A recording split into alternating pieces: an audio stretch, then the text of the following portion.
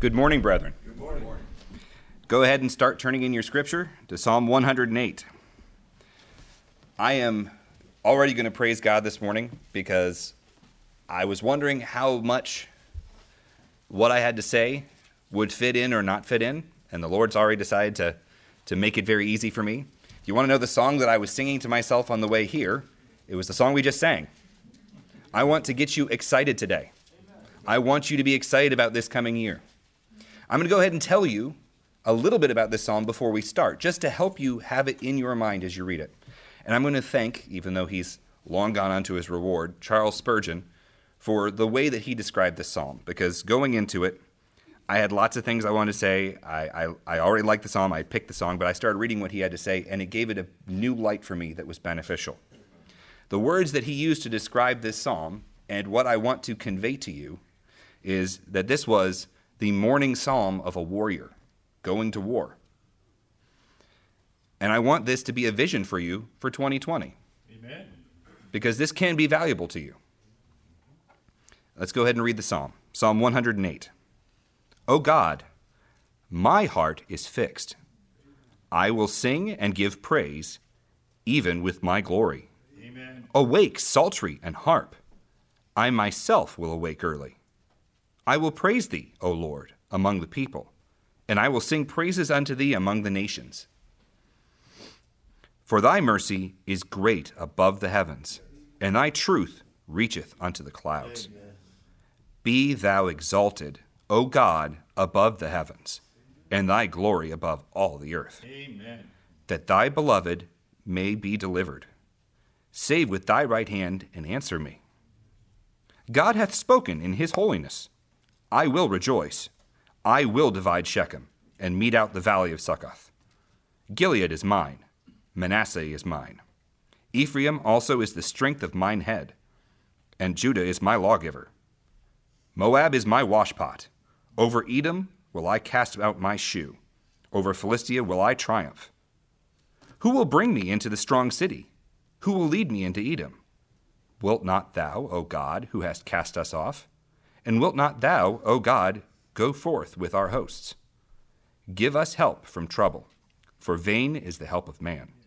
That's right. Through God we shall do valiantly, Amen. for he it is that shall tread down our enemies. Amen. Amen. If these words are familiar, it's because the first half of the psalm appears at the end of Psalm 57, and the second half of the psalm appears at the end of Psalm 60. So you would have seen these words elsewhere. Is God redundant? Does he waste time writing things a second time when it doesn't matter? No. He put these words with a few minor changes together again in a different way because he wanted to convey a point. Let's see what the Lord has for us. And thinking about this being a king, this being David preparing to go out to war. 2020 is in front of us. We're a little way into it, but it's in front of us. We have a war to fight. That war will come in many different forms. Will it be against outside opposition? In whatever way. Will it be struggles in our job? Will it be struggles in our health? Will it be struggles with our own flesh? We have a war to fight. God calls us to fight. If you are not fighting in this year, you've already surrendered. You have already given up. I want you to see how David approached warfare. He got up early in the morning, and he started with praise, and then he told God what he was going to do and how he was going to trust him. The first 5 verses are him giving praise and thanks to God. Amen. Then 6 through the end is his prayer to God and his commitment of what he was going to do. Again, know the context. He's getting ready for war. He describes the second half as him going to war. How does he start? Oh God, my heart is fixed. He's not worried. He's not perplexed. He's not concerned about the responsibilities he has in front of him. He starts out with, God, my heart is fixed. Right. I know what I have to do. I know my job. I'm a king. I have to make war. I know that I have things to pursue for your name's sake and for your kingdom. He's not questioning. He's not doubting. He's not shaking about it. He's ready to go because his heart is fixed on God. Right. And what does he do in response to that? I will sing and give praise even with my glory. Immediately, though facing future trouble and combat, He starts with glorifying God. In fact, he starts in verse 2, awake, psaltery, and harp. I myself will awake early. Before I do anything else, let's go. Let's praise God. Let's talk about how wonderful he is. Amen. Let's start there. I'm up first thing in the morning. I've got a busy day ahead of me. I've got a busy year ahead of me. I've got a busy battle season ahead of me. Doesn't matter which one. I'm going to praise God first. I'm up early, and I'm going to do it, and I'm going to do it with my might. I'm going to exercise my glory. I'm going to use my mind, my ability, and my tongue to praise God. And you know what? This being in the Old Testament, he's like, that's not good enough. I'll do it with instrumentation too. Everyone else needs to hear that I'm praising God. I'm going to be busy about that first thing. I will praise thee, O Lord, among the people. He's not doing it quietly in his room. He's not doing it in his car. He's doing it in front of others because God is deserving of honor and glory to everyone. He doesn't just do it among the people. I will sing praises unto thee among the nations. Well, how many other nations loved God? None. So he's saying, I don't care who hears. I don't care if it's the enemies of God who don't love him. I'm going to sing praise to him anyway. Right. He's unafraid to praise God all the time. Why? For his mercy is great above the heavens. How far do the heavens stretch? We don't have a calculation for that. I mean, some would say that there might be a limitation to it, but we can't measure it. How great is God's mercy? It's above that. It goes beyond what we are capable of understanding. And thy truth reacheth unto the clouds. The knowledge and goodness and truth of the Lord is, again, it's above us. It's high above us. It's beyond the clouds. You know, these days we can reach above the clouds if we work really hard at it with machines. But, you know, God's truth is up there anyway, and it's always been there. That's how great he is. Be thou exalted, O God, above the heavens. It's not just, I know that you are good that way. I want you to know that I put you there.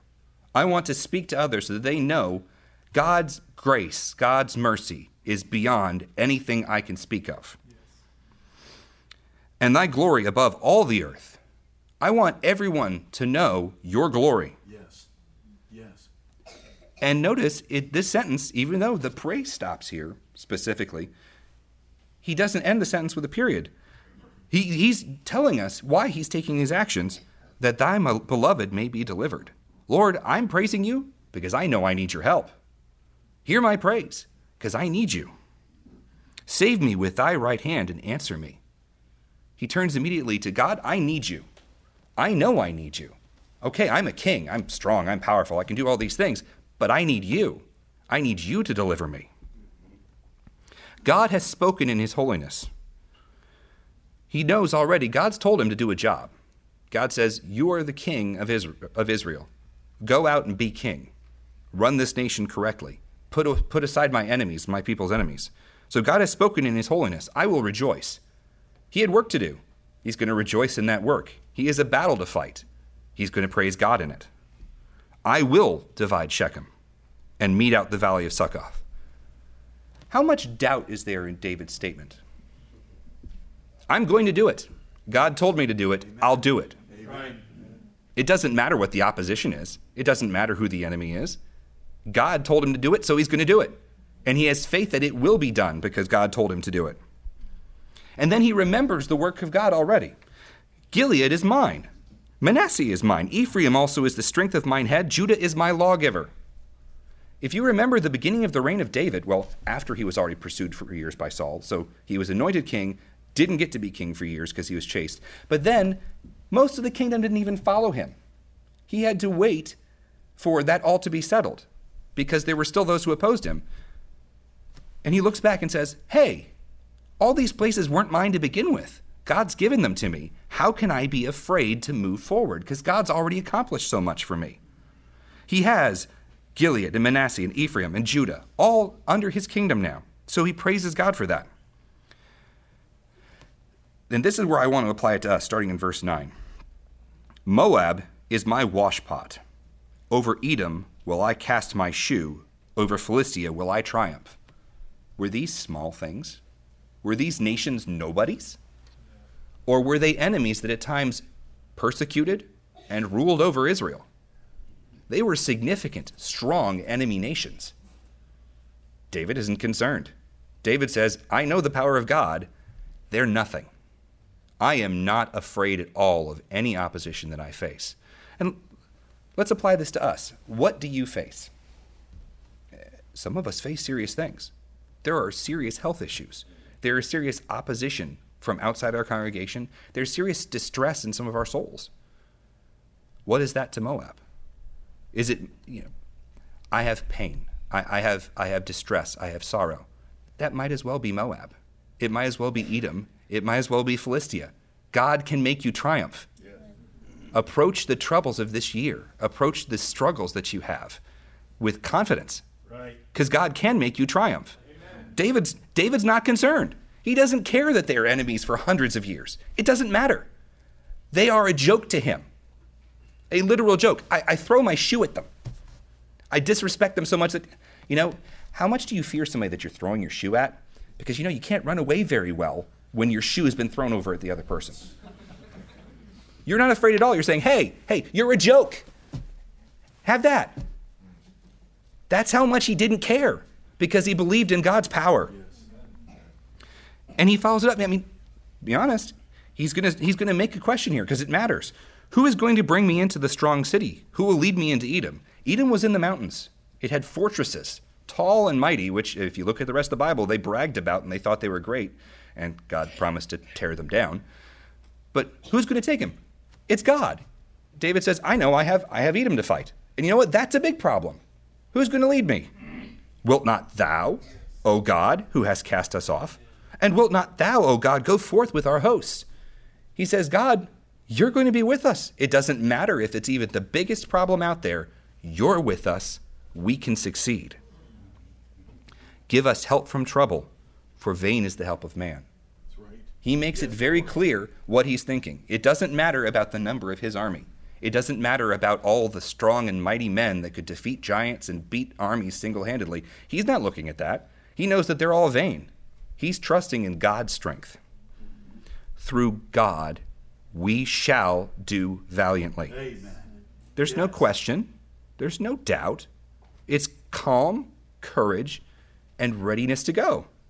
For he it is that shall tread down our enemies. Brethren, I don't know about you, but I'm ready for 2020. I'm excited. Let opposition come. Let there be distress. Let there be trouble. Let there be war. Let there be war in my own soul. Because you know what? That's the greatest enemy that any of us are going to face, is our own soul not wanting to do what we're supposed to do. Through God, we shall do valiantly. Amen. Are you ready?